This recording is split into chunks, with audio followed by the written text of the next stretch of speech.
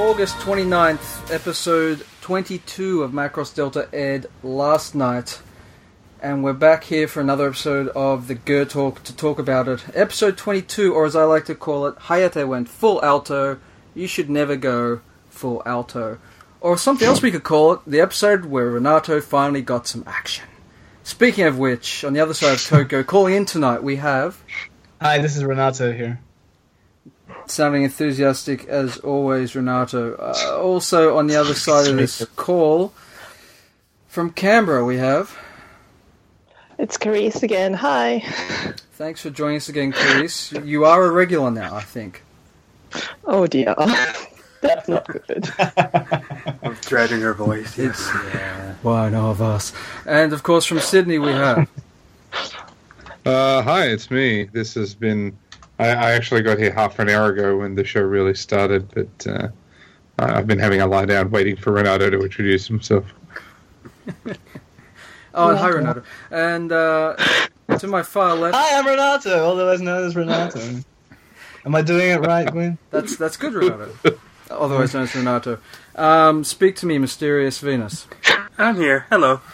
Hello, Egan. And to my left I have... Music is Genki!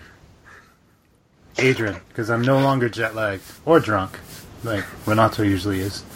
No, he's drunk on tea, though. He's only drunk I am in a better fit mood than I was last week. So. And of course, this is your usual host, Gwyn Campbell. And don't forget Sleepyhead. You introduced Mike. And, yes, Sleepyhead. Calling from the city... What do they call Vegas anyway, Mike? The city of Sin. City of Sin. So speak to us, Sin Mike. City. I'm in Sin City in a dark hotel room overlooking the Vegas Strip. So it's any other weekend. It's 5:40 in the morning, and it's Vegas. So I just went to sleep like an hour ago. So I was gonna ask if you actually slept, Mike, but you just answered that. But thanks for joining us, Mike. Mm-hmm. I believe you're watching this episode literally as you got on the plane. Yes, thanks to the miracles of modern technology and You're carrying the PlayStation. I was able to watch it on my phone as it was in real time. It was pretty cool because I was just sitting on the plane waiting for it to load. So that was kind of a cool experience. Well, look, before we jump into the episode, a few pieces of news just to touch on quickly.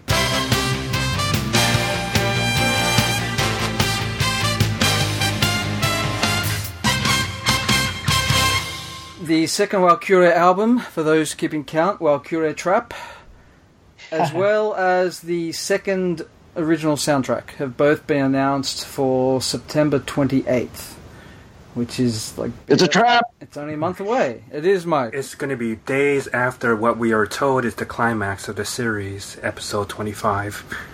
So... 26. 26. You're right. So, Renato, I know that Valkyrie Attack was kind of a reference and a homage to something. Is there anything that Valkyrie Trap is potentially referencing? Well, I know it rhymes with something very unfortunate. Frappuccino? Frap? What? Valkyrie crap? Zach. We're in stitches, Renato, please. Okay, so I cannot remember which one of our friends pointed it out. Maybe was it Howard, Osaka Howard? Mm-hmm. I believe both... the first one was Valkyrie Attack, right? Yeah. And this is Valkyrie Trap. Both an attack and a trap are like volleyball maneuvers. That's why they look like they're playing volleyball in the first one. And the second one as well, kind of, if you look. I haven't really looked at the... I don't know. I haven't really looked at the cover of the second one, but the first one, they were clearly playing... Yeah, the second the first kind one, of a mix between like a Mission Impossible and the Death Hallway from the Resident Evil movies. Yeah, it's a bunch of lasers.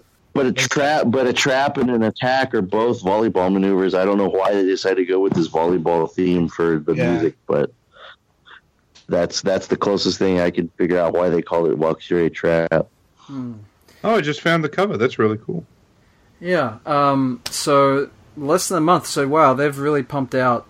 So what they'll have pumped out the 2 OSTs, the 2 Valkyrie albums, and I think it's going to be 3 singles. And there's another single. Was there or wasn't there? I don't remember. Yes, but the most important part is that the cover of the second soundtrack has a robot on it. And not only one robot, 2 robots. Oh my! Well, that makes up for everything, Renato. That makes up for everything of the last 30 years. As far as I can remember, we have never had a robot on the cover of any Macross soundtrack. Soundtrack, no, but the drama albums. Does AIs count in terms of Sharon Apple? Sharon Apple? Yeah. She's technically a robot. She's not on any of the covers. Yes, she is. She's on the Macross Plus. Cream The little diamond thing with the chains wrapped around it. That's not her. That's her? She's... Well, it's as like much her. her. It's as much her as anything else. Okay, then. Well, fine, I guess. Renato, I was going to say, correct. You will no doubt correct me, but I thought some of the Macross 7 drama albums had like a 5-arc in the background in the distance or something. Or am I misremembering that? Because there were so many of those drama albums. I thought for sure one or two of them had a 5-arc on them. I'll have to go and check, but I was talking about soundtracks anyway. Okay, yeah, no, you did specify that. It's a fair point. So that's a lot of music this year from Delta. So those have been announced.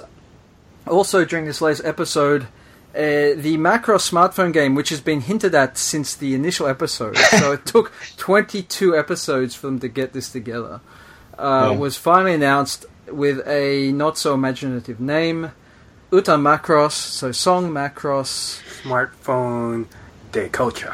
歌とダンスで一緒に銀河を救ってね。歌は元気。歌マクロススマホデカルチャー2017年春配信予定。 And since the previous DNA game was Macross Cross the Culture, this seems to be an ongoing tagline or subtitle for their games. And as far as we know, they're saying it is a rhythm game which spans all of the generations of Macross, by which they only mean apparently the TV iterations, if the initial promo video is anything to go by. That video doesn't show us anything in the way of gameplay. And it's not even out until spring 2017. Yes. So whether anyone remembers most of the... Macross. Well, and what I found funny was that on the promotional image for it, the front row of 5 singers, which you'd think would be Valkyrie, they cut Makina and Reina out and put Cheryl and Ranka there, and put Makina and Reina in the back with like Minmay, which I thought was very interesting and possibly speaks to the ongoing importance, popularity of Frontier among the fandom. Yeah, but Minmay is like second row center. So she's got a better position than Makina and Reina doing that picture. Yep. But then even Kaname's front row, you know. Yeah. So that still says a lot. I think that's all Axia right there.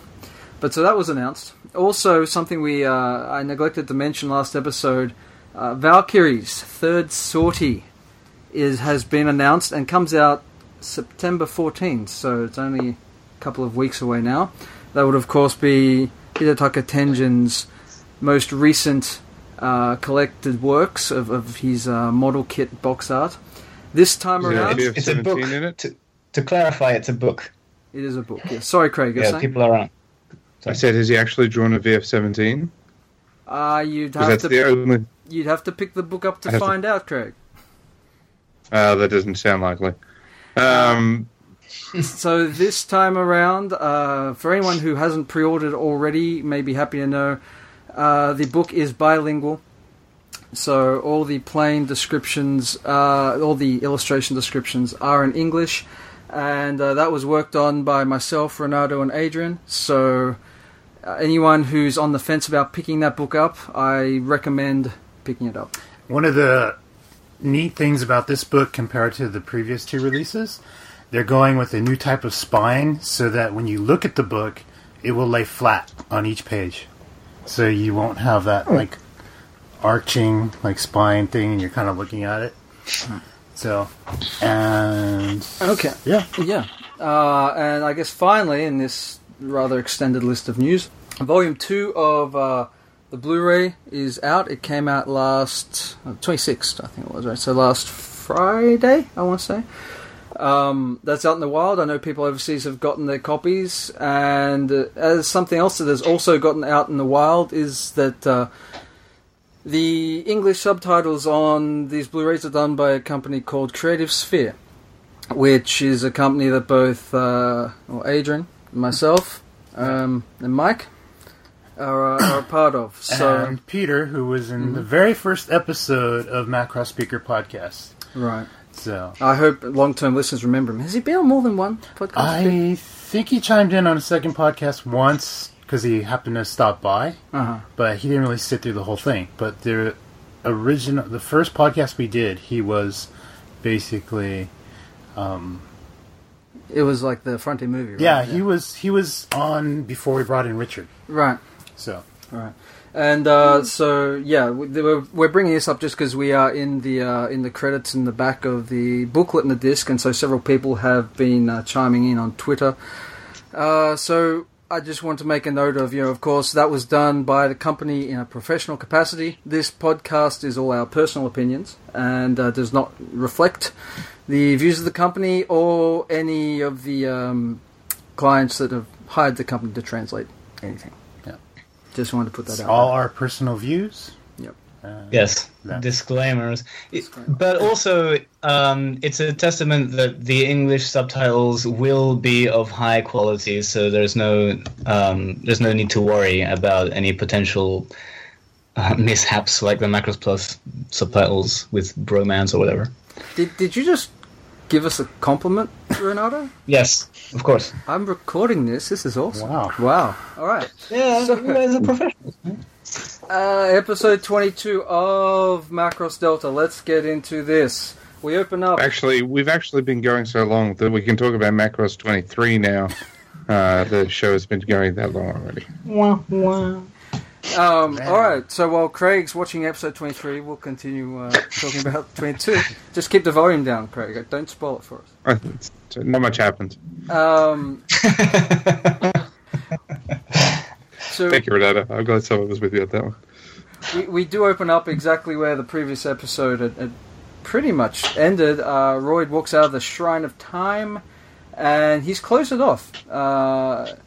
And there's this conversation. We hear that Heinz is still out of action, so they can't really make full use of the Sigurvalens, which is interesting because you hear they're all nice talking amongst each other, and I think it's Bogue is really worried. He's like, if our enemies realize that Heinz is out of action and we can't utilize our full power, this is we're down. They could kick us while we're down. And it really mirrored that conversation previously where Chuck was freaking out that they couldn't take on the Song of the Wind, or the Wind Song, without Mikomo, without Kaname, without Makino Reina, who are all locked up. And so it really kind of, I thought, made this interesting juxtaposition how both sides are kind of really weak at the moment after everything we've seen to date. We also see Kasim. He's been growing some trees for his orchard, I think it was, out the back of the Castle Windermere, and they were some apple trees. Yeah, right. Which we're going to be transplanted to. Right. I forgot the name of that. His farm. Yes, Exdale. Right. And he was with Helman's son. Herman's son, yeah, that's right. We then switch to a really nice shot of the 31A. Not doing anything, but yeah. And we find out what was hinted at in the pre-episode description on the website, which I've got to say, by the way, and Carice, I'm sure you remember this as well, since it only happened the other day, but they left that description and teaser photographs until literally 7 minutes before the episode aired this week. Oh, last week, I should say. It's like, when is the standard release? So normally those go up, if not Friday night, then sometime Saturday, but more often than not, by Friday night, they'll go up. So they were a full 48 hours late. And I was thinking it might have been because I was trying to avoid spoilers or something, but the screenshots they chose to tease the episode with were all talking head shots. So there was nothing spoilerish in there.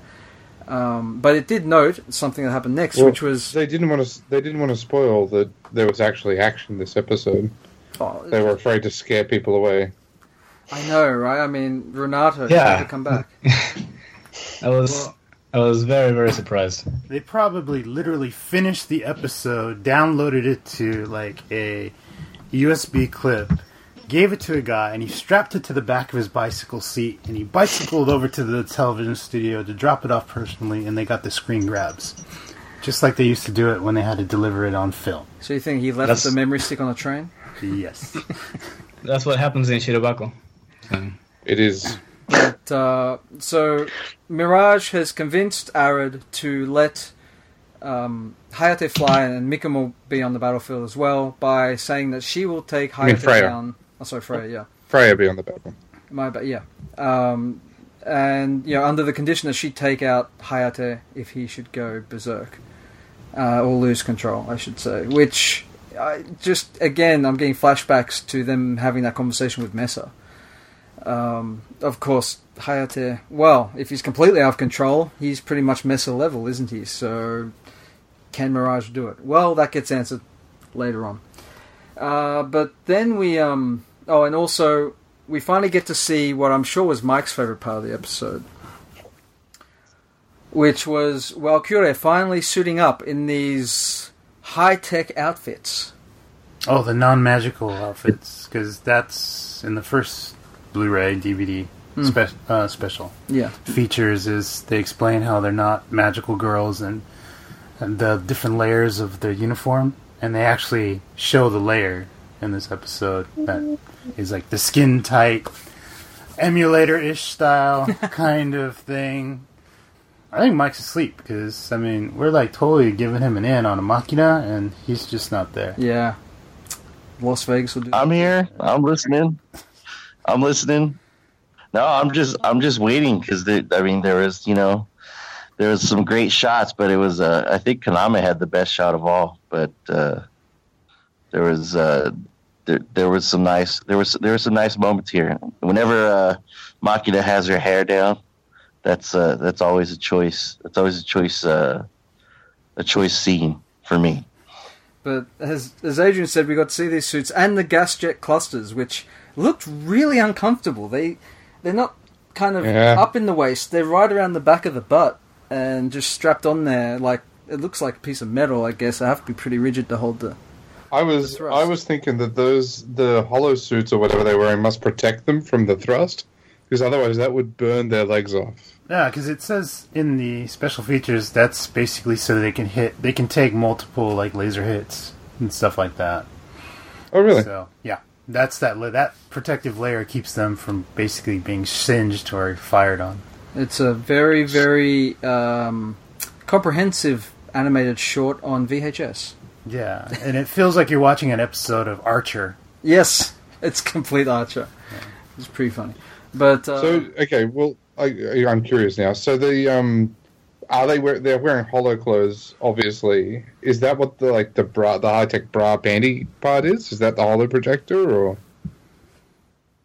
That's a part of it. It's actually just a layer that they're wearing. So it's like a really, really thin suit that they're wearing, and which has the crotch pieces, bustier parts, and there's still their outfit over that.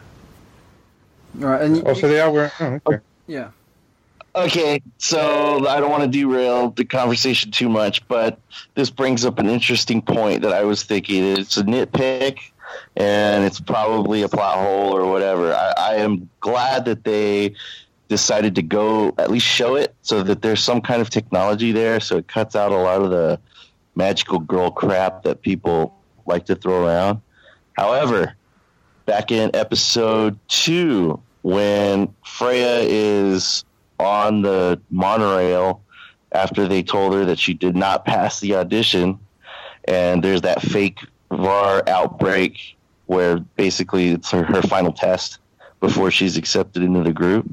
Once she passes, they're like, "Oh, you passed," and then they put her in her Walkure outfit. So is she still wearing it? What's going on? Like, let me explain. I was like, how? Okay. Being one that's had to watch that episode multiple times, and you should have too.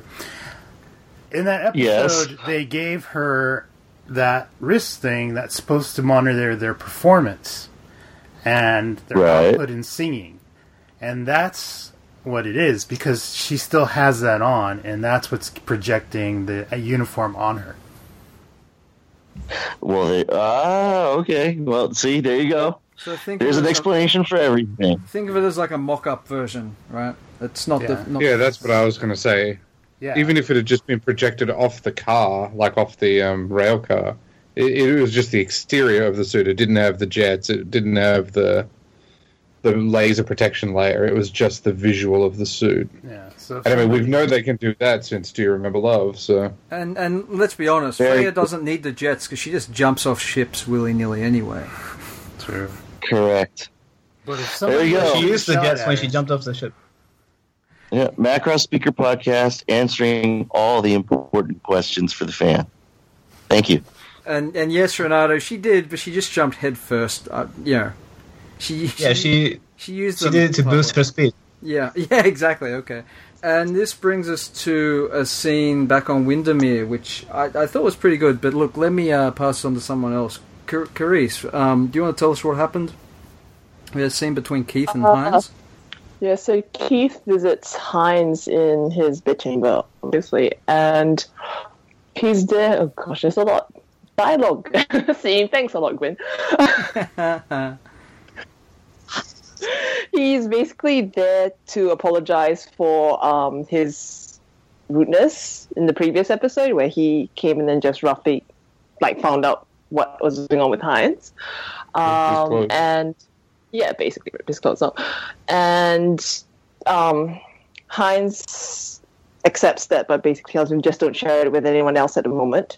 But he also realizes that Keith probably came to do something else as well. He wouldn't just come and apologize. And Keith basically tells him about his the day that Hines was born, which was the last time that call him Gramier his father, but Gramier also taught Keith basically how to access, how to connect to the fold properly.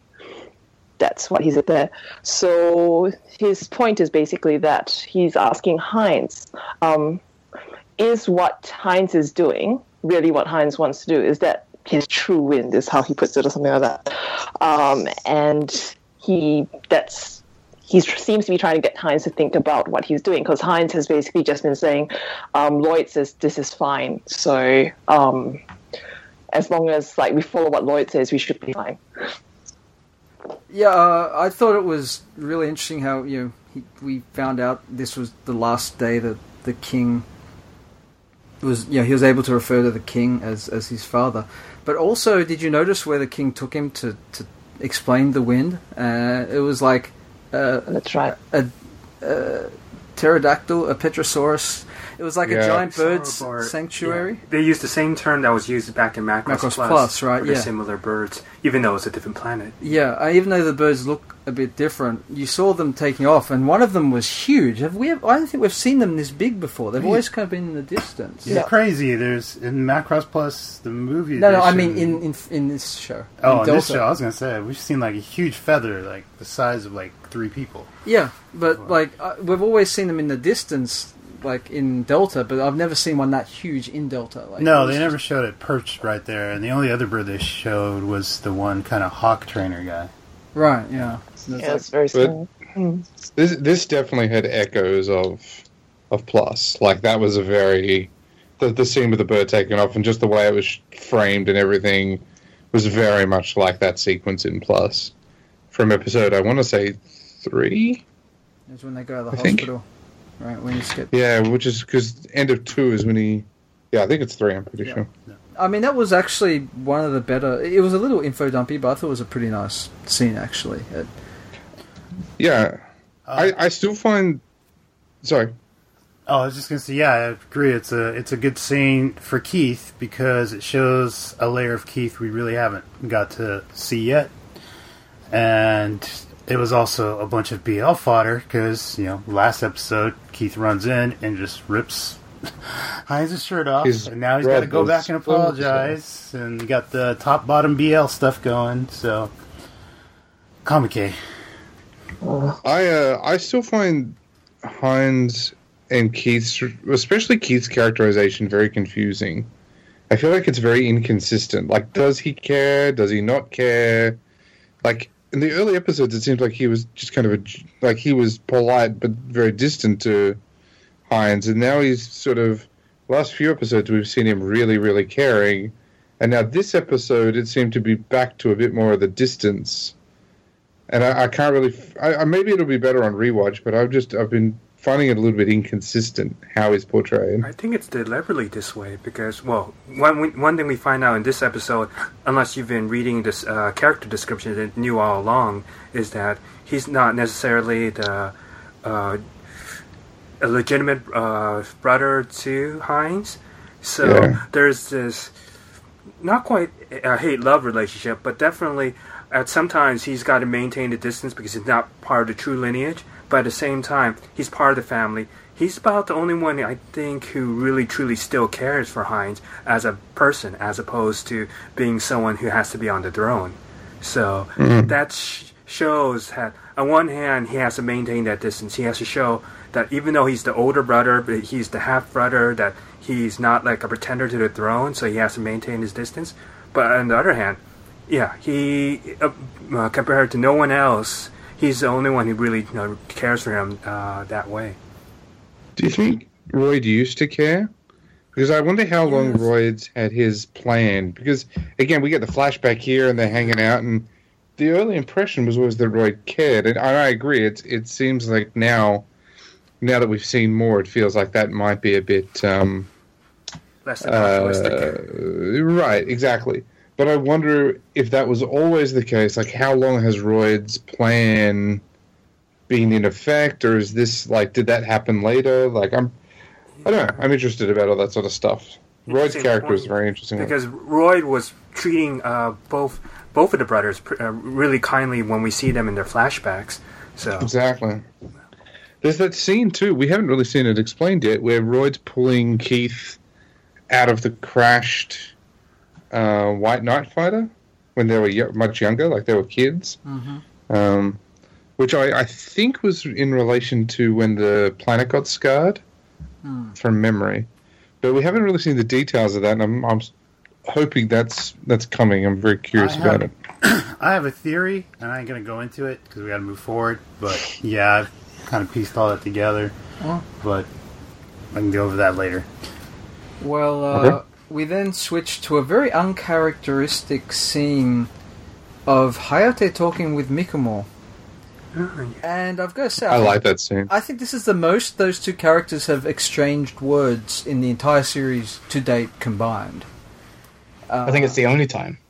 I don't remember them talking at all.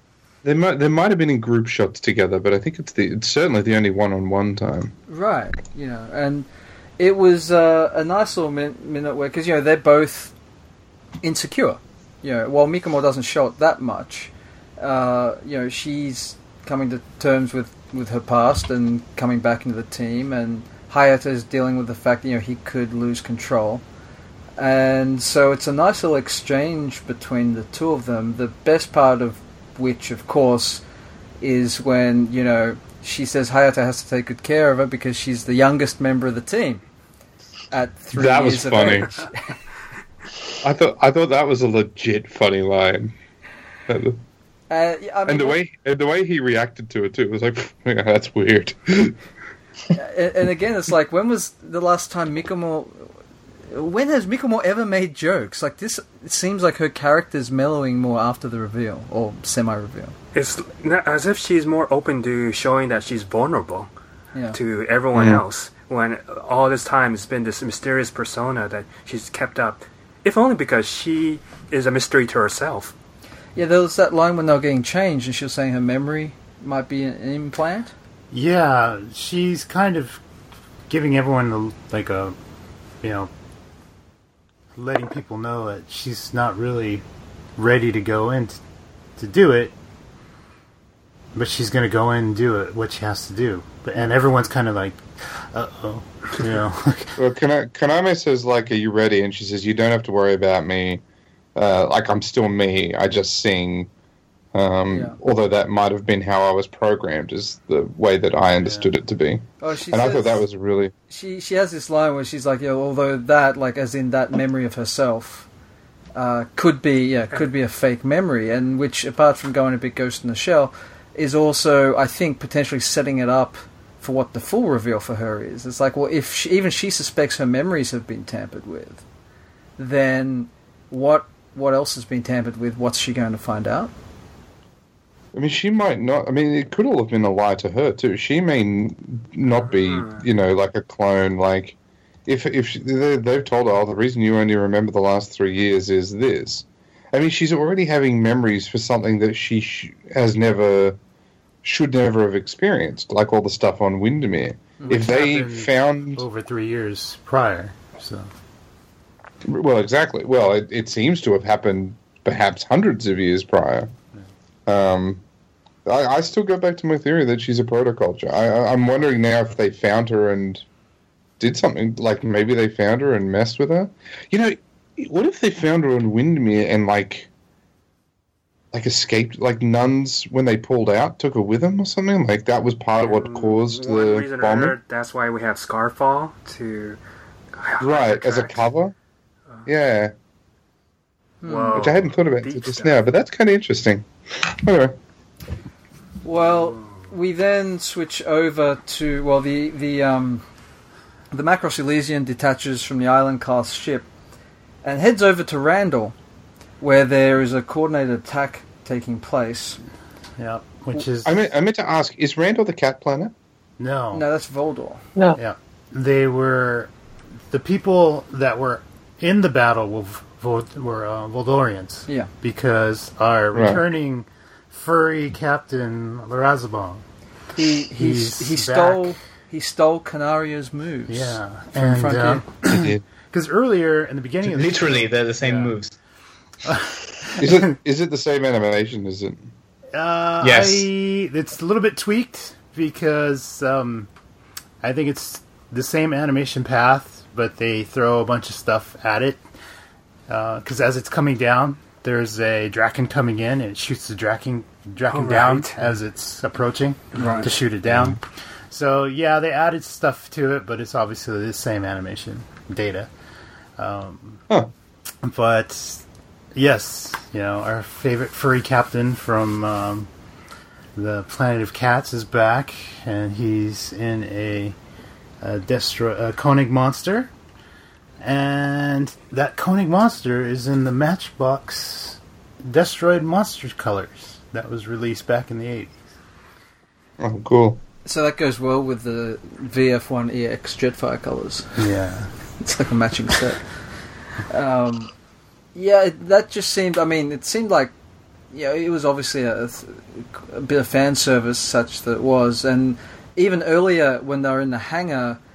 There was an announcement over the PA system saying, from memory, it was like, the Delta flights, Valkyries are all locked in or good to go or whatever, and they're getting the Destroids ready. It's like, wait, Destroids? We haven't seen any Destroids in this show. What I thought was weird about that announcement, it was saying that Alpha and Beta were all basically on the Aether, not the other ship. Right. So, well, I think that's what they were saying. I think they were saying that they'd loaded up both carriers. Well, my impression was they'd loaded up both carriers with, all of their fighters except Delta. Like, even Delta's spots had been taken by other fighters. And it was kind of like, it was the first hint that Delta might not be at that battle. Yeah, which was part of their plan. So Right, which wasn't a bad plan. So that attack was basically a feint. And it was there was a distraction while Delta headed over to Alfheim, as was noted last episode. But just going back to Randall briefly, Renato, you finally got some action. Yay. So, you were seeing some 171s, and speaking of repeated animation, you got the 171 firing the missiles the same as they did in, I think, episode 1, when the initial attack Frontier, happened. But, yeah, I mean, impressions, we finally got some action here, and it wasn't the usual Delta and Valkyrie combo. Well, not at first. I actually I liked it. I thought it was cool. I didn't notice I noticed the 171 footage reused, but I registered that the monster was doing something similar, but I didn't think it was the same thing, and I kind of dug that sequence. I thought it was really cool. And now there's an excuse for them to make a toy of it again. Yeah, because that's what they need an excuse for. And we also get to see the Elysian transforming. When it undocks from the island ship, it transforms back into cruiser mode, and then it transforms back into storm attacker mode once it gets to the battle at Randall, and it gives a better idea of how the ship transforms, because when it initially launched, it was kind of going through the clouds as it transformed. I gotta say, and this might be, I don't know, controversial as a Macross fan, but Elysium is rapidly becoming my favorite carrier ship. Like, I really like it. It looks cool every time it does anything. And the fact that the arms detach and have their own separate cool mode, like, it's just friggin' awesome. I hope if they did a DX toy of it, it would probably be really expensive, but I think I might fork out for it, because I really like it. Oh, I have the Macross quarter toy, and that toy is not fun. Yeah, I know, it's awful. It's awful. It's no. And that's just the way it's set up, because it's not really a really transformed ship. It's I don't know. It's like it stands up and it becomes a robot. Yeah, it's almost like. And I mean, the Elysium would be infinitely more complex if they made it do all of the things that the one in the show can do, like having the arms detach and then the Aether become it, and presumably the other one does it too, become their own mini ships that with bits that extend and fold around and stuff. In a previous episode, other ship actually was separated from the others to do its own thing, I remember. So yeah, I just don't know if it transforms the same way. I assume so. I'm pretty sure the left and right arms are the same from memory. So yeah, I love it. I love the Elysium. It's a fantastic ship. Great design. It is. I don't think anyone would disagree. I've never been a fan. I mean, I like 7, but I've never been a fan of the Macross holding a gun. Yeah, actually, I'd probably agree with that. But as we mentioned, this is kind of a diversionary tactic, and Delta Flight has gone over to Alheim. And Renato, you want to tell us what happens while they're over there? Oh, actually, no. What am I saying? Do we? Yeah, no. They're in Alheim. Renato, what happens? I actually don't remember. I'm sorry. They land. There's a battle. Isn't there a battle? Well, there's. Oh wait, no. They sing. They sing at the. They sing at the ruins, and so prior to this, I think Hayate had said that we can't. None of the experiments that we tried have been successful. The experiments where they were trying to see if Freya's song is going to cause him to var out again. So he was very afraid that it was going to happen again. And so she starts singing along with the rest of Valkyrie, but she's not singing to her full potential because she's afraid that she might, make Hayate turn into a freakazoid. So she starts to sing. You should say, too, their plan, too, was to open a portal on Alfheim that would let them get to Windermere, because they know that they can do that. Now, I've got some notes here from when that happened, and I literally have written on my notes here. Wait, what? How? When did we find out that? Like previously, when Mikomo activated the ruins, it was clear that they're opening a portal once they aligned correctly. But have they stated? And I may have forgotten from last week that they said the secret to getting through to Windermere was on this planet, but we don't know why these specific ruins, when activated, open a specific portal to Windermere. My impression was that all of them open a portal to Windermere. Because from memory, when Mikomo does it, they say it's opening portals to, and I think they say it's opened a portal to Windermere or something like that. That's how Hines connects to everyone else. Okay. Like, this is like reversing it. And I don't think this planet was like the only one that would connect. I assume they picked it because it was one of the more like Ragnar's pretty heavily defended. Right. And this one, I don't think they'd really paid attention to, so I assume it was a more out-of-the-way one that would be less likely for them to get intercepted and stuff. So I don't think they needed to be here specifically to do that. I think this was just the easiest target for them to hit. Okay, I guess that makes sense. Because everyone was just talking about it so matter-of-factly. I was like, this is the big plan? Like, it wasn't really mentioned during Johnson's big briefing beforehand either. So when they did you really want them to have another episode of just dialogue explaining the plan? Oh my god, no. Does that mean we get more pipes, Renato? Do we get more pipes? Because if so, I'm all for it.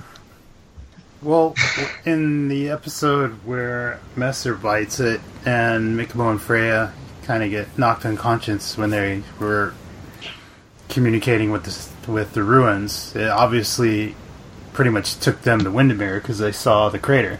And I think only Mikomo recovered from that. I'm not sure that took them to Windermere, because I thought that was what Hines, like, isn't that what Hines... That's his consciousness. Hines' consciousness? Yeah. That's what he remembers? Yeah, they were in his mind. Yeah, I agree with that. Maybe. But I think, I mean, presumably Hines opens or like whatever, the ruins through Hines open a portal, like a fold portal to whatever planet that they go to. And we've never seen where. Well, I mean, you see the fold portal open up in front of him, and then he sings and energy goes into it, but it looks like a fold portal. And then whenever they were hitting people, it was always on the planets with the ruins. So I assumed all this time he's been connecting to them, opening a portal, and that's how the Song of the Wind gets through. And they were just reversing the process. Is that not right? Like, that's what I thought was happening. Yeah, I don't know, whatever. So the point is that Hayate starts to VAR out, right? Oh, no, wait, before that, Mikomo slaps Freya. Yes, she gets Minmay slapped. Yeah, because she's not singing properly. So then Mirage and Hayate come down in their Valkyries on either side of Freya and start saying, hey, you know what, you gotta sing properly because we're all fighting down here, and it's okay, don't worry about me, just sing to your best ability. So then they do that, and they open up the portal, but... Well, before that... Before the portal is we get Kasim and the twins come down to fight him, and Kasim goes White Knight on them. Because that's before the portal opens, that whole sequence with what happens to... Where's Keith this whole time? He was on Voldor, is it? No, hang on. He didn't go to Randall. He's on Randall. He and Borg and Helmret go to Randall. They get sent to Randall. Because they think that's the main attack. Yeah, that's right. I don't remember that song. I figure out that they figure out that it is a diversion and that Valkyrie and Delta Flight is not there, and that they ended up at Randall. So they were specifically sent to Randall to intercept them. But Keith and the others went to the bigger battle. Yeah, as you mentioned, Renato, it's like Kasim is putting out, like, he's just going all in. It's using his rune like that is obviously accelerating his aging process as he's flying, right? But Hayate does VAR out, to which Mirage's answer is to rugby tackle him. I think it was a hug. I think it was a rugby tackle. But could be both. Yeah. But the whole point of this, I thought was hilarious, was she grabs him, and then Hayate realizes that they are both my wings. I've got Freya and Mirage, and I won't VAR out again. You're skipping one thing. He just one. I mean, you're skipping many things. Yeah. I was to say. You know, he goes up against Kasim. Kasim goes Why not? Basically flying on the wind. They're both trying to take him out. And then he starts varring, and it gets to the point where he's so out of control. He's just randomly shooting everywhere blindly. Yeah. And then that's when Mirage goes in front of him to stop him, similar to like what Fouquet did in. Well, not that part, but I skipped something. As he's basically firing at nothing, Kasim says, "I told you I wouldn't go easy on you next time," and he actually goes for the kill shot. And Mirage goes up, blocks it with the pinpoint barrier they have on their forearms, and then is trying to get Hayate to snap out of it. And she sees Hayate aim at her, and he takes the shot. She just ducks under it, and then she grabs him. When she should have shot him first, because she was sitting there kind of hesitant. Do I shoot him? Do I shoot him? She decides not to. He shoots at her, and she ducks. And then, there's an important scene before the battle where she says to him, as your superior, it would be my responsibility if you do VAR out and go completely out of control to shoot you. To rugby right? tackle. That tells him straight out. Right. So you thought that was what was going to happen. Yeah. But instead she hugged him. Do you remember Love? She is not a genius. A real genius would have just shot them up. And you know what? Like, up until that point, I was doing fine with this whole sequence. It was then when we get to the bit that you were talking about, that the girls are my wings. And I was like, okay. And then he says, I'll never VAR out again. And I was like, based on what? Where did that come from? Yeah, I don't know. So from now on, based on the mutual trust of having you guys here by my side, he has to find. That was the only part that lost me. He has to find a battle with Mirage hanging off his waist every battle. But overall, I really liked this episode, but that was the one part that I was like, that feels like you kind of got to the end of the series and were like, shit, how do we solve this problem? Do you mean that line of dialogue or the actual hugging itself? No, I don't mind that she hugged him. I mind that because she's like, just snap out of it. Yeah. And then you see Freya like essentially sending him the same vibes. He feels that, and I'm okay with that. But then he goes, that's it. You're right. You guys are the best. I'll never VAR out again. And I was like, they were the best for you 3 weeks ago, dude. Like, what the hell has changed that all of a sudden you feel like you're cured? Yeah, in that case, we're on the same page. Yeah, it was everything was fine up until that line. I've come to my senses now, kind of. Okay, great. Yeah, I don't mind that he came to his senses. I was kind of okay with that line because part of it seems to be his bluster, hoping that to snap Freya out of her state and get her to sing. Because I think at this point, like all along, he's willing to put him aside if that means that she can sing. So part of that was saying that allowed so Freya could continue singing, get the ruins to activate, and get the mission accomplished. If it turns out that that's just him saying, oh, don't worry, I'll be fine, and then he's not, that's fine. I'm okay with that. Like, if that's his belief and it proves false. Yeah. But if this is their way of saying, oh, don't worry, guys, he's cured, anyway, on with the show, that's going to be a big sticking point for me. Because that feels like you're saying that if that solves that narrative conflict, that's ridiculous. Or not, then, okay, I totally agree with that, with Craig there.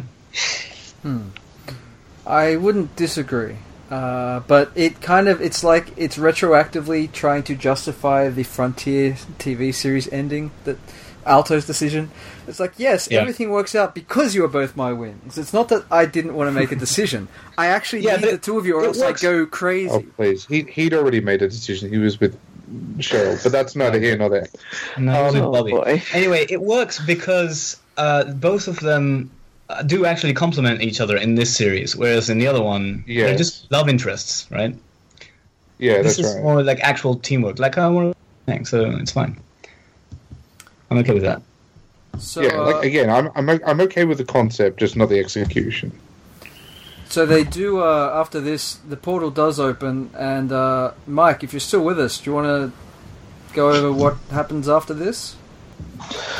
I am still with you guys, but being as I only watched it right before I went to sleep, I'll defer to someone else until I could give my thoughts at the end of the episode. Did it blend into a dream that you had or something? I think you can safely call this moment Chuck actually does something. So the Walkure guys manage to open the portal. They jump into the shuttle and fly off. And Walkure's heading up to it, but one of the twins is in the way, ready to block them. Chuck sort of moves ahead and says, "You guys go. I'll keep him busy." Fires a bunch of missiles, which damages him enough to, at least, I don't think it killed him. I think it just meant that he wasn't going to get to the portal in time. So he says to his brother and Kasim, "You guys go. I'll stay back. Just go after them. Don't worry about me. You guys go." And similarly, Chuck is left behind while the rest of Delta and the shuttle gets up to the gets up and through the big fold portal in the sky. Right, and Chuck doesn't make it through, right? So. No, he doesn't. He's still back on, and neither does I think it's Theo. Theo's wings get hit. Yeah, so I mean, presumably Theo and Chuck are now having this great battle that we'll never see to the death on that planet. Yeah. They could surprise us. We might find them in a campfire reminiscing about apple orchards and who knows what. We can have an episode like that for them too, right? Yeah. I actually like that we actually got to see the Draken in its robot mode fighting. Like, it actually got to do something in its Batroid mode, which is, I think we've only had that like twice, maybe 3 times. Like, it's very rare. Like, a lot of the fights in Delta are fighter based, which is fine, but they can transform. Actually, one of the things I liked about this episode was they actually shifted modes a fair bit. It wasn't just a jet fight. Which is something that previous Macross has always did really well, but this one's been a bit sort of slack on. And again, I think we've said it before, but I think the excuse is that it's because it's most of the fights are in atmosphere. Right, that's true. That's true. So they get through the portal, but are followed by who makes it through again, Adrian? Zhao and Kasim, right? Also known as T-Hawk. And so they get through, and they're both really, really angry that Walkure made it through and are filthying up their skies. Yeah, they're pretty upset that they are flying on their winds. So, well, we gotta. Oh no, sorry, no, that hasn't happened yet. Oh, I apologize. Go. Well, and then one of them. No, they both take a shot at the shuttle going Walkure, right? Yeah. And which gets winged. And Hayate blocks one of them. Yeah, the other one hits. Right, and then who gets sucked out? Was it Freya and Kaname? Yes. Kaname. Yeah. Who both get caught, because I was like, well, this is going to be a really dramatic scene. Can they catch both? No, they just kind of get caught. No worries.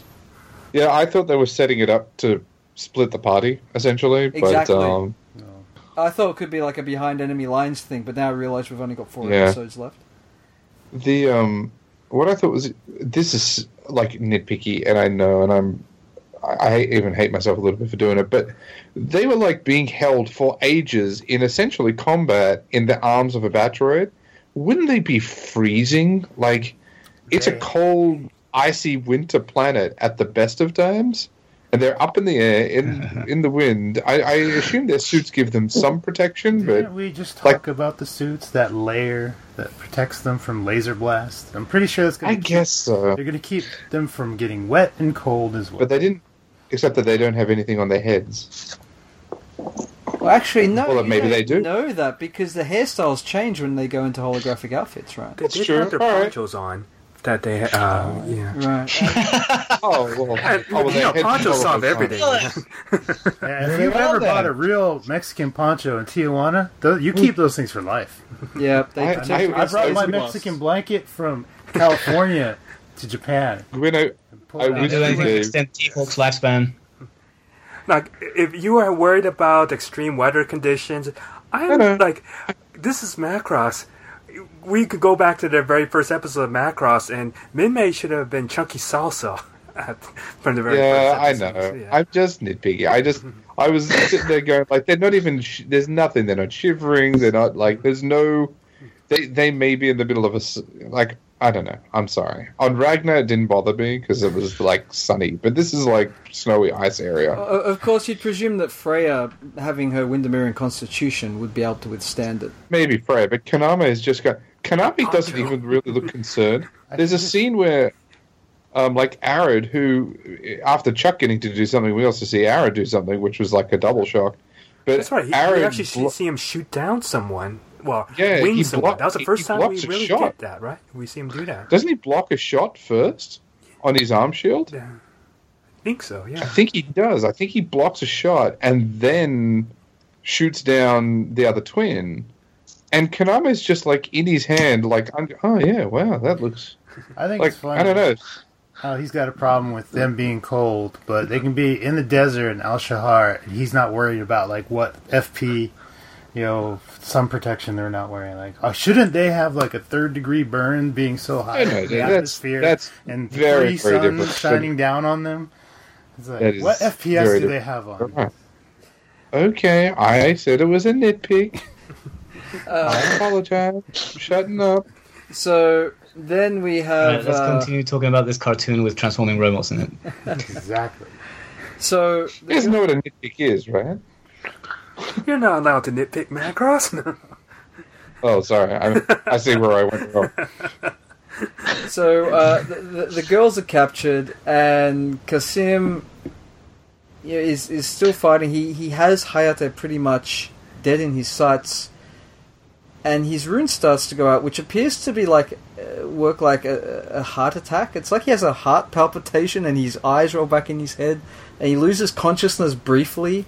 Spins out of control, but then regains consciousness long enough to almost attempt a safe crash landing, realize he might hit an apple orchard, and so plows headfirst into the ground instead. Which I have a big problem with. You don't like apples? No, I hate apples. And, no, the big problem I had with that part was, yes, he lost consciousness. That's why... the plane went backwards, went back towards the ground. He did wake up, and he did not think to either go into Gerwalk or Batroid mode to save himself because there was nothing wrong with his plane. He didn't get shot down. That's exactly what I was thinking. Oh, he didn't get shot, didn't he? No, he just blacked out. No, he didn't. He just blacked out. I sort of assumed, he barely, he twitches one control down. I assumed he couldn't really move. So, even later when he's taking his helmet off. I mean, yeah, but he just had to pull. All he essentially does. One possibility is if you do that, what will happen to the legs? They pull front, and it would blast at the very orchards that he was trying to protect. Actually, do we know? I don't think we've seen how they transform there. On the 31s, it's the same as the. Well, there's a way they've been doing it since the 11, I think, where the handle rotates upwards, the left control stick goes upwards for the different modes. But I think we've seen how the Drakons transform, so I don't know, maybe he just couldn't do it. I assume there's a reason he didn't, he just couldn't do it. But it can't be a very, very complex, he's not inputting the Konami code, I'm pretty sure. There's an apple on the dashboard, and you rotate the apple twice for you rotate the apple. You guys are missing the most obvious reason. It's because he knows he's dying, and he just wanted to die. Yeah, that's right. I think he was dead. Yeah, I know, but that's not funny. He had a heart attack, or whatever it was. You can see he's got the full-on grayscale going on, and so then at that point he knows I think he just wanted to crash his plane just because so he could die on his home planet or whatever. On his own terms. I mean, he knows at that point he knew he was done. Yeah, exactly. He's just going out on his own terms. I'm more interested in what did you guys think about Hayate trying to essentially save him? Not save him so much as, talk him down so make sure he was okay when they'd been fighting a second before. Did that bother anyone? It didn't bother me. I'm just curious. It brought up one thing I noticed about Macross in that when they show the interactions between the humans and the enemy, people who they shouldn't be interacting at all, it reminds me more of the yesteryear, the golden age of aviation in World War I, where people, pilots would be literally yelling to each other from opposite sides of the enemy lines, from plane to plane, and there was, for lack of a better word, a chivalry between the pilots, where, for example, when the Red Baron got shot down, the Allied pilots gave him a salute from their planes during his funeral. So there's a kind of thing which doesn't happen anymore in modern aviation, or even during World War II, which Macross seems to kind of bring in, where pilots on opposite sides of the enemy lines have no problems interacting when the plot calls for it. Yeah, I agree. And I thought it would have been different if Hayata had shot him down, but it was the fact that he just sort of, well, I mean, he had a hard time. Hayata didn't know exactly what had happened, but that something had clearly happened to him that made me buy that moment. Yeah. And like, they had that episode before where they interacted and they got to know each other. Yeah. So if it had been Bogue having the heart attack, they would have. I think they would have fired into the plane as it was descending. At least I hope so. But yeah, Vogue would have tried to save himself. He wouldn't have tried to plow into the ground, right? Vogue would have aimed for the apple trees. Yeah, that'll break my fall. That's a good point. So Kashim, crash lands, and Hayate lands and runs to the cockpit, and Kasim his rune is extinguished as he's checking that the apples are safe, and that's it. I meant to ask you, Freya, in the version that I watched, says he used up his rune. Is that sort of what was said? Do you know? Because I think that's interesting. Like, does that mean their power comes from their rune? Well, as in the rune is kind of their life, right? So I believe it was just like his rune was used up. Right. Okay. So their enhanced abilities are sort of focused from the fold quartz in their runes. Okay. It was like a candle in the wind kind of moment, kind of thing. Yeah. Extinguished. Is Elton John on the soundtrack? Valkyria Trap? That's the hidden song, because there's only like 11 songs out of 12, right? That are listed. The last song is, and it seems to me that your life a candle in. God. Your apple juice ever did. Well, since goodbye to you, Hawk. Since Carice is still with us and probably wishing not much she longer. Wasn't. Carice, you want to tell me your thoughts on this episode? I haven't had much of a chance to talk to you about whether you liked it or not. What was your general take overall? Well, the first time I watched it, that is a box quote right there. What? What? Okay, that's another box quote. I just thought it was messy, that's all. I can see it now. There's going to be some dimwit on Twitter that's going to say, there you have it, boys. SpeakerPODcast people said about this episode. I'm going to call this episode title, Ugh. ... What? Anyways, so you were saying... Carice, please. Good night, everyone. That was all. Okay. Don't leave us. We'll behave.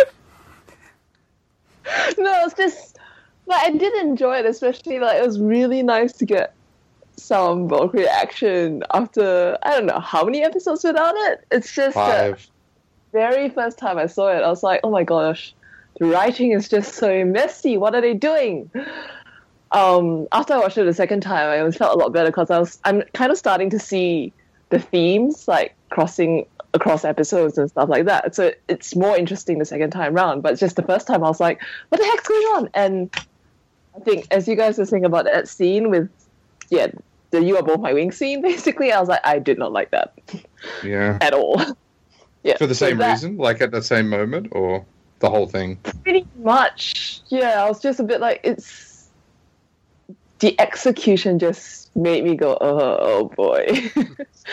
Was not. I think also part of the thing is I've seen reactions to it somewhere else, and I was like, goodness, I know what they're going to say, and it was just annoying me. So, yeah, so just for all those reasons, I was like, oh, I didn't like that bit. But that was just the first time. The second time, I thought, oh, much better. So I'm kind of okay. Like, it was a nice episode to finally get after how many episodes? 3 or 4 episodes where we were going, oh boy, not enough action. It was just where we going and lots of info dump, and we finally got something. So yeah, I'm sort of happy with it. Where are we going? When are we coming home? Still have a lot of questions though that haven't been answered. Many questions, and this could something else that was uncovered during the week, and since it's come out, I have tracked it down. The booklet in Volume 2 of the Blu-ray is actually where this photo comes from. That's been doing the rounds, where it stated that apparently the show was supposed to be a 13-episode, a single season show plus a movie, much like Blood Sea. And then around the time they were writing episode 4, it became a two-season series. Could this be partly responsible for some of the pacing issues we've seen? No. No? Okay, no. Moving on. Do we know that for a fact? Is that actually in the book? Is it? That's legit? It's actually written in the booklet, yeah. Well, I mean, the fact it's in the book that it was going to be half series and half series and a movie. But again, I don't, go on thinking if the change had anything to do with the last 5 episodes. Well, I'll jump in real quick.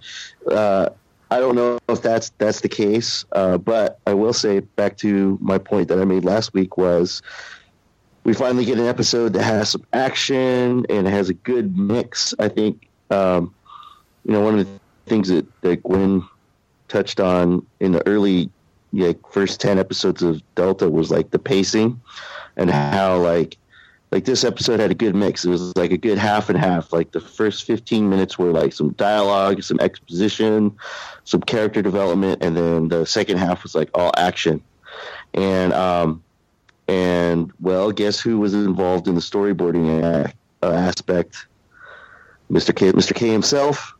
So, as I pointed out, like last week, like he was not involved in those episodes where we're like, boy, it's just dragging on. Then he gets involved, and all of a sudden, it's like, it's got that good mix, and it's interesting again, for lack of a better term. Like he was involved. I don't know if that. He was involved. Remember, last week we saw that he was credited as the storyboarder, Kurokawa Eiji, because he doesn't use his real name. It wasn't last week. It was for that. The week before that? Which episode was it? It was the one where he's burger episode. The PowerPoint version. Songs, that one? Yes. Yeah, like the worst one. Yeah, well, that makes. I mean,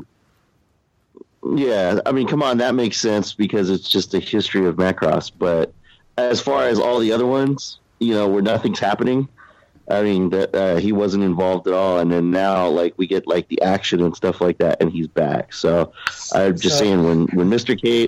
K is involved, things happen. I think that does serve a point that on all of the other episodes, he would credit himself as his real name for storyboarding, but for that particular Eternal Songs, he chose to dredge up that old pen name he used back in the first Macross days, Eiji Kurokawa, as if to distance himself from that particular episode.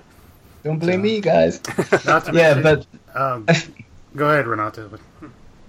Okay, I was just going to say, I feel bad because now, because of the wonders of Twitter, I'm following one of the other episode directors, and it was one that we bashed quite badly.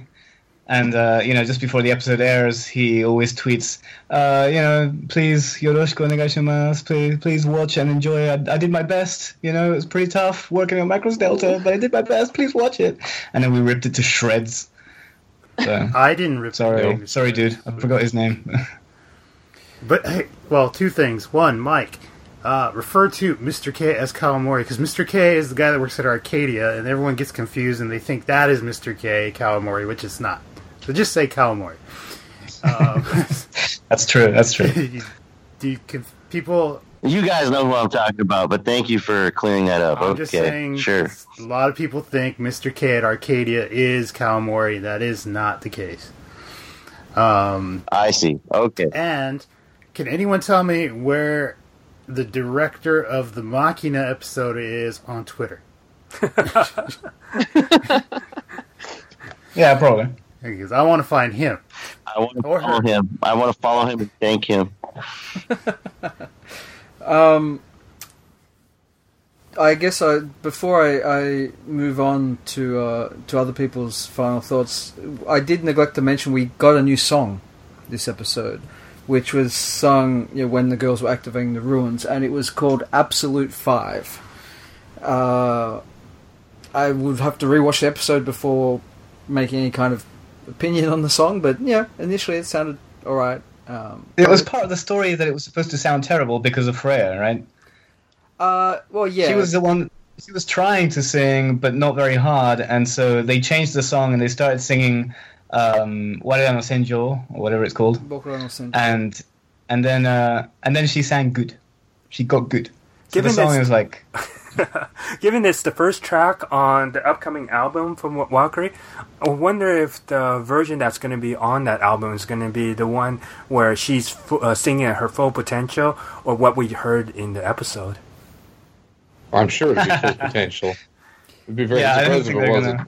Well, Seven did it. Did they? Yeah, Seven brought out a version of Planet Dance where Gamlin is interrupting, saying, "Neki Masada, I know you're trying to get your song across the universe, but you're never gonna fail. You're gonna fail. You're gonna fail completely. I'll show you that your song is worthless." Blah. And that's the version. On that note, you remember there was that version that Freya sings of the opening song in episode 13. I hope that's eventually put out on CD sometime, because that version with Freya singing, well, for lack of a better, in the moment of battle, it just seems like a nice different version. It needs more Gamlin. It really does. Craig, any final thoughts? Yeah, I mean, overall, I like the episode a lot, because I felt like we actually went somewhere. Like, it had enough. Well, we went to there's enough. Well, I meant story-wise. And plot-wise, I felt like while it made me realize just how stretched out the last bunch of episodes were. Like, because this was the mix that we were promised in the beginning, like J-pop stuff and mecha battles, and this was both, which we haven't had in 4 weeks. And even then, there was a 1 week gap, and then before that, it was like 3 weeks. So yeah, I dug the episode. I didn't like the everything secured in an instant moment for Hayate. I thought that was really cheap on what was essentially quite a large plot point. And I don't know. I hope going forward that we're going to be. I hope it's going to land it. At this point, I'm not confident, but I'm hopeful. So I guess we'll see. I did like the mecha stuff. I thought the fighting was neat. We got to see Ara do something. We got to see Chuck do something. I think this is literally the first time we've seen Chuck in combat since episode 2. Usually he flies in and then he disappears for the fight, and then at the end it's like, oh yeah, by the way, Chuck was still here. No, he did some stuff in space when they had the sound boosters. Did he? Yeah. Okay. Yes, he deployed his 2 Tomfer guns because he didn't have his main gun because he's got the radio. I just always figured he disappears because everyone's fighting and he's off looking for his sister. So on Windows, of course. Where else would he be? It's like he just looks everywhere. So Egan, any? Just touch upon what Clarice was talking about, and something we've talked about also in previous podcasts about the narrative. Show, don't tell kind of thing. Mm-hmm. We've seen how a lot of episodes did the whole telling us what's going on, the info dump. And then we get episodes like these where they don't tell us what's going on and just show us. And it's only when we watch it again do we put the pieces together and go, oh, So they were assuming that the viewer figured out this, from previous episodes means that this happens in this episode, and we are then inferring this happens in the next. So it's just going back and forth between these different narrative styles. It's kind of, kind of expects you to have done your homework. That, which is, I'm not sure if it should be expected for people, especially, watching it on a television series as opposed to waiting till it comes out on Blu-ray and later on. Right. So, there's some, what are those choices that are right or wrong in doing that, where, going from episodes where it's complete tell to episodes like these where they kind of show and, kind of assume that we're keeping up and filling in the blanks where they left blank. Yeah. I don't know if that's like the impression I get in terms of the difference between perhaps some Japanese fandoms and like Western overseas fandoms is that overseas fandoms tend to watch, or the English-speaking ones tend to watch as much as they can in a season, which means that they don't actually have the time or the inclination to go and look up all this stuff. Whereas if you're watching only one or two series, then you're probably going to sit down, you might watch it several times, like each episode, and you'll actually pick out a lot of stuff. And I've done that before with another series. I did that with some of the earlier Delta episodes, and haven't really had time to do that with recent ones. But you do pick out a lot more if you actually sit down and watch it twice, 3 times, maybe even more. Definitely. Yeah, I'll admit, I've mentioned before how it's a lot easier to be a general anime fan outside of Japan because you've got things like Crunchyroll where it's very cheap and very accessible. But not only that, I've seldom hear like fellow fans of anime in Japan. I never get the question like, what are you watching this season? Like, people know their niche, they know what they're after, and they'll always ask about a specific title, or they'll ask what you're watching, but they never, unless it's industry talk or they're talking about the flow of a show, people don't ask what you're watching this season. It's just not done among fans that I've ever come across. Of course, that's anecdotal, so take it for what you will. But Adrian, any? No, I agree with you on that. I mean, you don't have that type of conversation here about what are you watching this season. It just doesn't happen. Yeah. That was a good episode. A lot of mecha action. I was happy. I think things are falling in place by design. Whether we like it or not, if there's a lull, there's a lull. But I thought it was pretty good. I just have the part about Kasim having nothing wrong with his Draken, and he still decides to crash land in the snow. I thought that was poorly done. Did you notice? I meant to say this before. Did you notice that their fighters? But just they could have just figured out a different thing to make it to where he chose his death, like Mike's saying, like that's the way he wanted to go out. But if there was just something, a little plot device where it's more convenient that he's going to go out that way because there's no other way out, so he's going to take it. Yeah. Did you notice in the final scene that their planes disappeared? Like Mirage and Hayate's fighters weren't anywhere near the wreck of the ship, and just run over the costumes. They showed the footprints in the snow, but they only started halfway through. Like they just start. No, I didn't notice that. Yeah, I thought that was weird. Anyway, sorry. Yeah. Otherwise, the episode was good. I do want to say one thing about last week's episode, which kind of irked me, and it came up this week, and it's about the whole Mikimo reveal. That was so badly planned, because her birthday was the week before the episode aired, and I have to wait a whole year before I have to go run around Akiba and do a rally stamp for something that's not worth the 2 hours to do the rally stamp.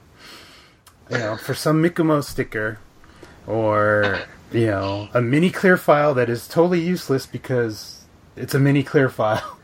Yeah. And they've robbed me of that. We have to wait almost just under 1 year to do that. And they missed the golden opportunity there. There's been some interesting timing where I think they've kind of missed some synergy. Yeah. Like releasing, as we said before, Axia on iTunes and whatnot. Yeah. Immediately after that episode aired. But oh hey, Chuck's birthday was yesterday. It's like I want a Chuck clear file. You don't want a Chuck and for his birthday, he got to actually shoot something. Yeah, I guess. But yeah, they got it for his birthday. They got him screen time. Did he spend it with his sister? Oh. That would mean he got shot down and died post the casting. Ouch. Chuck has a Still sister. holding out hope she's alive somewhere. Yeah. All right. Along Heathcliff. Yeah. We might wrap it up. I'm just hoping that anyone remembers she existed. Who now? Okay, so we might wrap it up here for. So, this Mike, episode. any final snores? You still awake? Thank you. No, yeah, I'm awake. Just real quick. I'm with you guys. Well, I enjoyed the heck out of the episode. Like I was watching it on the plane yesterday, and I really enjoyed it. And then just because I think it's like the starving man in the desert. You throw him a cracker, and he's going to be like, "Oh, this is the best cracker I've ever eaten." And so, is that a Ritz? That's not saltine. That's a Ritz, right?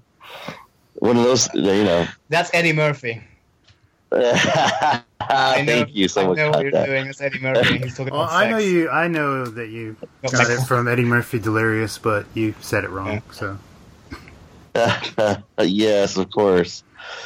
I'm paraphrasing. It's called paraphrasing. We've had this discussion on Twitter before with somebody that will not be named. Oh, that's right.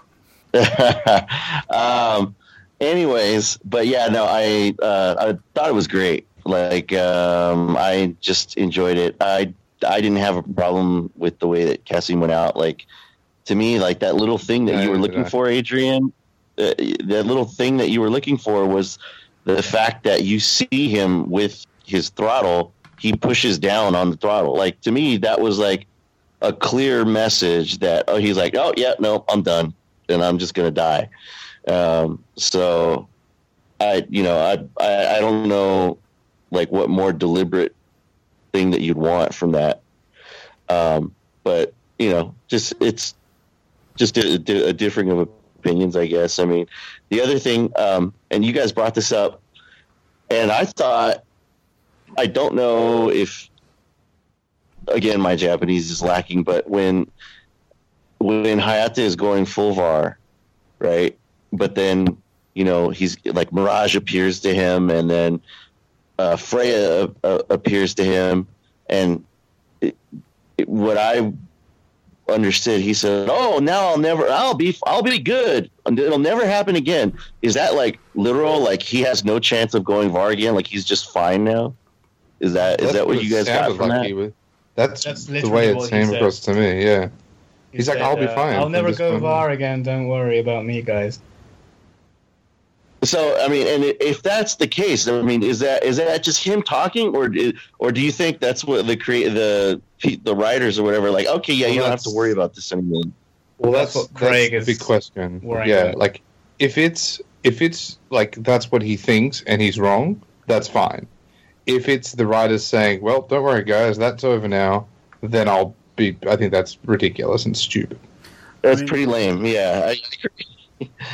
Well, what happens? I mean, just thinking out loud.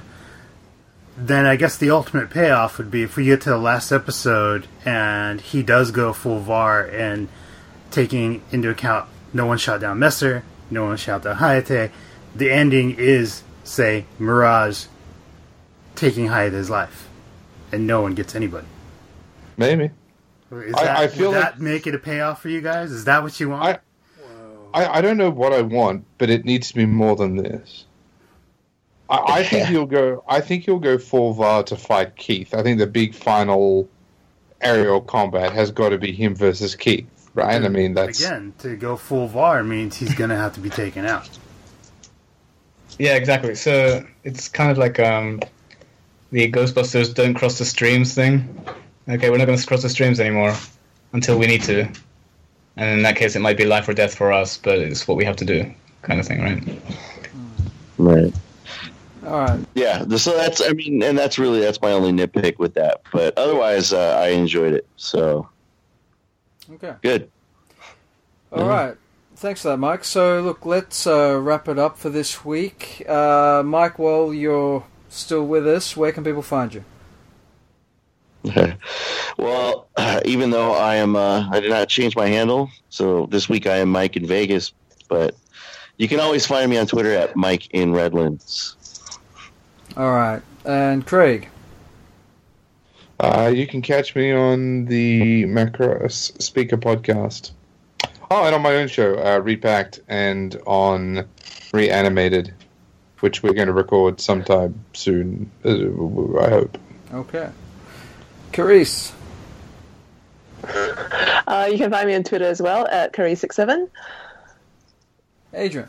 You can find me on my Twitter handle at Giant Robo. Tweeting a little bit more often as the weeks go on. And yeah, that's pretty much where you can find me. Renato? Yeah, you can steal my photographs and put them on 4chan. I am at Renatology on Twitter, so have fun, knock yourselves out. Oh, somebody stole your photos? That's okay though. I mean, it's like I didn't draw them. Like I took a photograph of the rough SV262 dragons, right? That are in the new Blu-ray booklet, and then I saw them somewhere else. So I was like, "That's my thumb in there." I always put my thumb in there. Yeah, your thumb was in the FB7 reveal too. Yeah, and it was in the reveal of what was it, the Macross Plus Blu-ray announcement. Okay. No, the do that? YF19 announcement when Arcadia was going to make one. Fair enough. Well, look. Hopefully, your thumb gets credited in the future, Renato. Egan, of course, can be found on this podcast, including next week's episode, which was called Zencon Requiem. I guess you can translate remnants Requiem.